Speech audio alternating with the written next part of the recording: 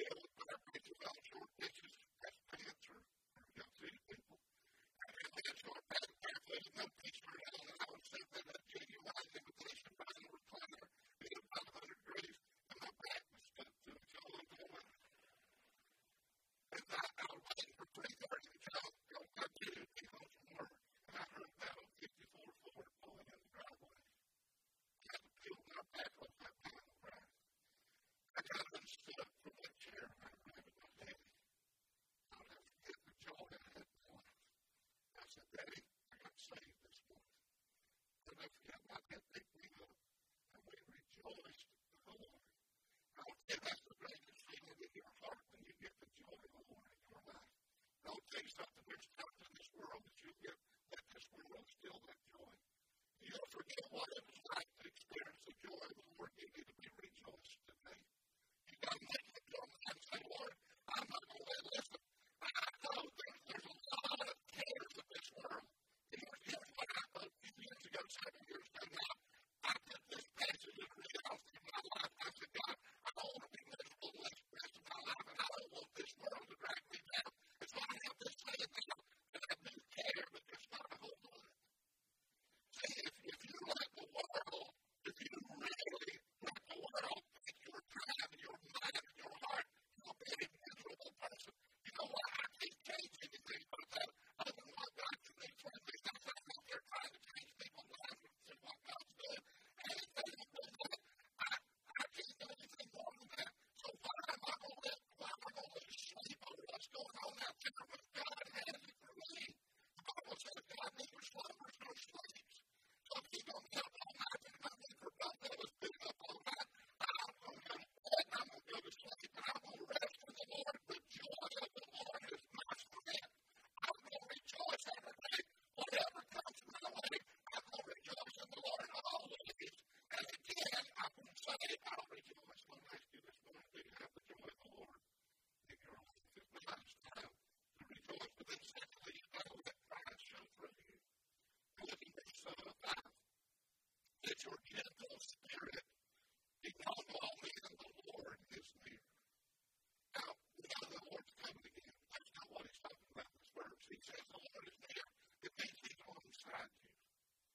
He said, you let your gentle spirit be known because God's with you.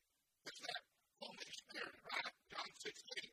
That Holy Spirit, the Paraclete in the Greek, is going to come right alongside you as Holy Comforter. So God's always with you. So how do you handle this world? How do you handle this tragic world that we're living in and all this stuff that comes against you? You let Christ be seen through you. You got to be so full of the joy of the Lord and so full of the Holy Spirit of God that when you go out in this world, you know that you're not alone, that Jesus is right there with you through the person of the Holy Spirit of God. And so you've got to let others see God. Because listen to me, we don't want to do it ourselves. Not in the flesh. We don't act pretty nasty. We believe that in the line at Walmart. Drive down 385 at rush hour traffic and tell me how you act in the flesh. See? In the flesh, we're not very lovely. In the flesh, we don't let people see who Christ is. But when we walk in the Spirit, the Bible says we will not fulfill the lust of the flesh. So we try to get out of the flesh and get in the Spirit and let Christ be seen up. We've got to let our gentle spirit be known to all men. Listen, be careful about giving somebody a piece of your mind. You might need that later on. Amen. And while we're going to this world, we're acting like freedom. I'm going to say this. I'm not sure the problem we have in this world today is that people out there doing things to people in here. But we're not acting like Christ wants us to act, and they're not seeing anything in us that wants them to want to have anything to do with Christ. When people are surprised to find out you're a believer, there's a problem in your life. When people don't see Christ in you daily, then there is a problem. You are backslidden, you don't have that joy, you need to rejoice and say, God, I need you every day to walk alongside of me. You've got to let people see Christ in you. In Christ alone, we do some of that, right? That's where you find your power, that's where you find your strength. And I promise you, when you walk in the power of the Holy Spirit, you will not only be able to endure this world, you will be able to enjoy this world. Now, get out of this mentality. I'm telling you what I'm here today. The church, by and large, has said, I just wish Jesus was ready to get here. And I'm not looking forward to coming to Christ. Yes, I'm ready to do it. I want you to hear this. I'm ready to stay as well. You know why? Because I know Christ is enough for me to live my life in a way that will give me joy in my life and give Him pleasure to see me what I'm doing for Him in this world. Not just telling you to do the same thing. This is not something that I'm going to catch your boy from doing. I can't give it to anybody who calls on His name. You've got to rejoice in the Lord. You've got to let Christ be seen through you.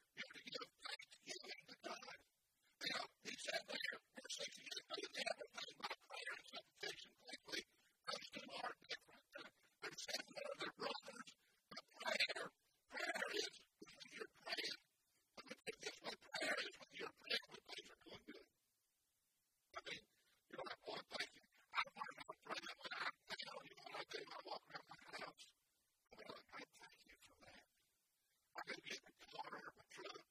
I started, I'm like, God, thank you for this. Lord, I am so thankful for this. I'm thankful for my house. I'm thankful for my patrol car. I just go around thanking God all day. That's prayer. But then there's supplications when things are just not real smooth. See, there's times that you're going to have to really put forth some effort to really get in touch with God. You're going to have to do more than a bedtime prayer. You're going to have to spend some time agonizing and making that Romans 8 time. I would pray where the Bible says that the Spirit Himself intercedes on our behalf because we don't know how to pray. I'll never forget, I heard about this guy. They asked him to pray in church, and he stood up and he started quoting out of the Bible. He went from A to Z. And when he got through, he said, God, there's the letters you make the prayer because I just don't know how to pray about this situation in my life. Okay, God knows how you ought to pray, and He knows your heart, and He'll help you pray. He'll get you through there. You've got to learn what supplication, but you ought to put forth a little more effort. There's some times you really need to spend some time with God, and God just might even require a little fasting in your life. I don't have time to preach on that subject today. I like what Paul Stanley said about fasting. He said fasting is not so much doing away with food to get God to do something for you. He said it's that you're so consumed to get in touch with God, you kind of forget about eating. I think that some of those babies could go without eating one, wouldn't they? So I'm just asking you that, and you've got to learn how to pray with Thanksgiving. He said, with prayer and supplication, with Thanksgiving, let your request be known to God. Not everything you're praying about is good, but we know that the Bible said that everything works together for good for those who are called of God, those who are called according to His purpose. God will mix everything together for good. Just as long as God has said that everything is thanks to Him, what is the will of God for you in Christ Jesus? It's the will of God for you to give thanks to everything, the good stuff and the bad stuff.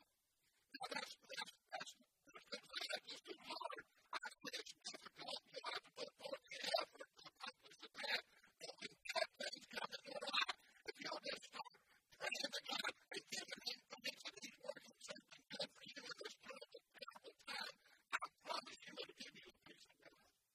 See, God, you got to have a bigger picture of what you're saying right here in front of you. What we do, we're so short-sighted. We just look at what's going on here, and we don't realize that God is doing something big in our life as He allows us to take things out as yes.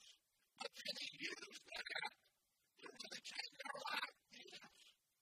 The most miserable time in my life, I had a kidney stone, got a 10-millimeter kidney stone, but they wanted to wait to take it out.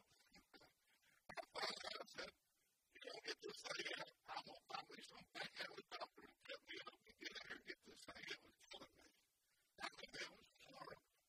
I was down for 6 weeks, and I'm stubborn. My wife will testify to that.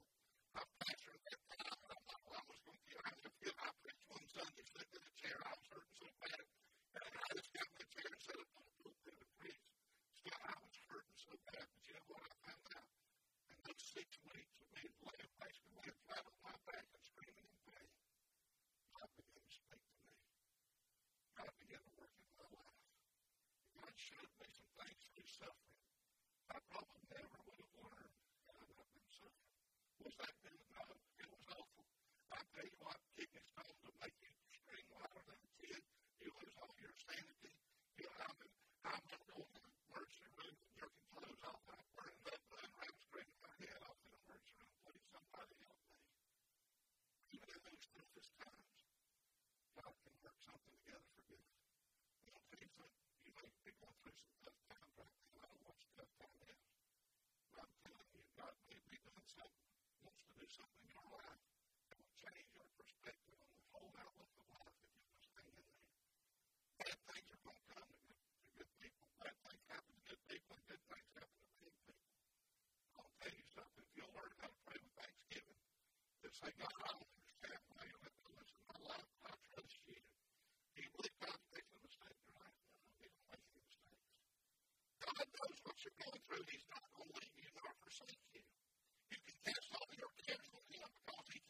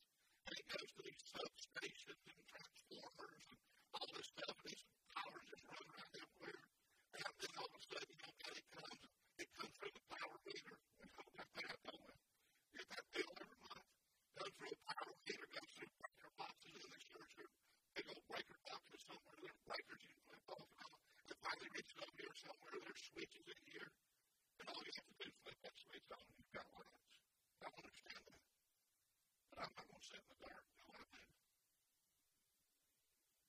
But I believe, don't you hear me? Because I don't understand how God gives me peace when I lose a child.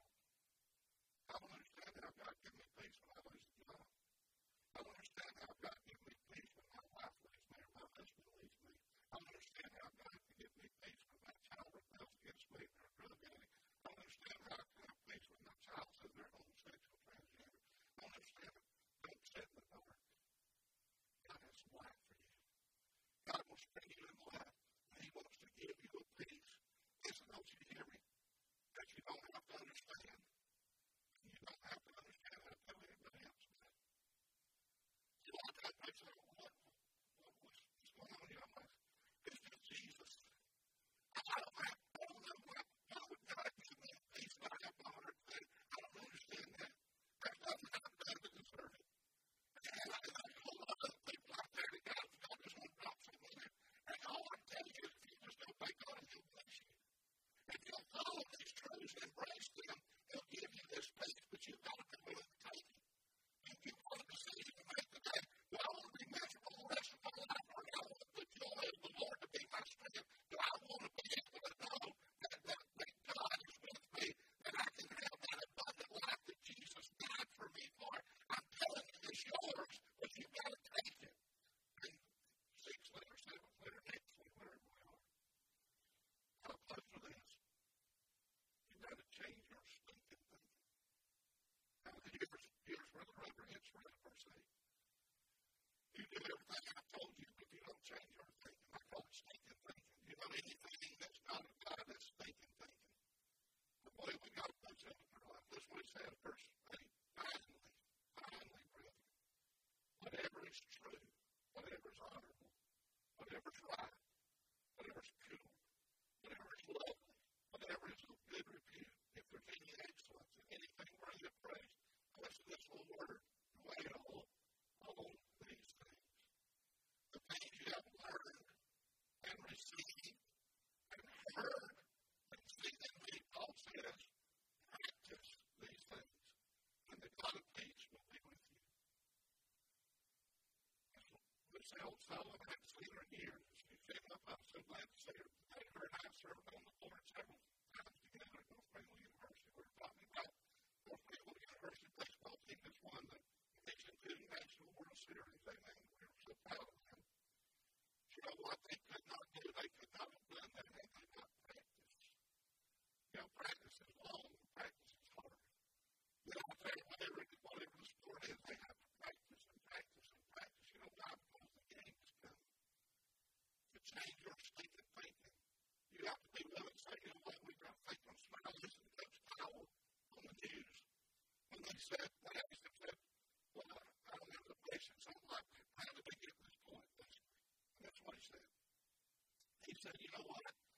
These guys had a positive attitude, and they were not going to take no for an answer. And so every game, every practice, and every game, they went out there and they're like, we're going to win this game. Because they were willing to change their thinking. They need to go out there and say, well, North Greenville's never won a national championship, anything. So maybe we just win a few games here this week. Maybe we're not even able to win the conference. You know what that team did? They went out there and they said, you know what, we can win the World Series. They said, we're going to change their thing. We're going to think on good things. We're going to think on these things that are lovely and pure and true and excellent. We're going to think about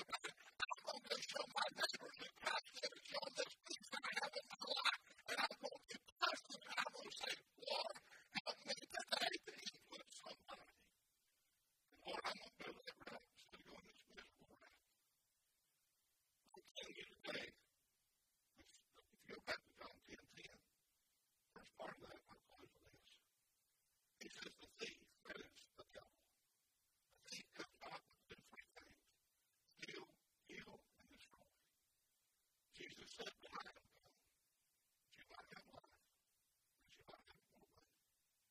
But it's that hidden choice of yours. It's not your preacher's fault you don't have it. It's not the deacon's fault. It's not the choir director's fault. It's not your husband and your wife's fault. It's not your Sunday school teacher's fault. It's your fault. If you don't have it, it's your fault. You're the one to blame. You know what I found out? That you can be your own worst enemy and not even know it. Jesus wants to be your friend.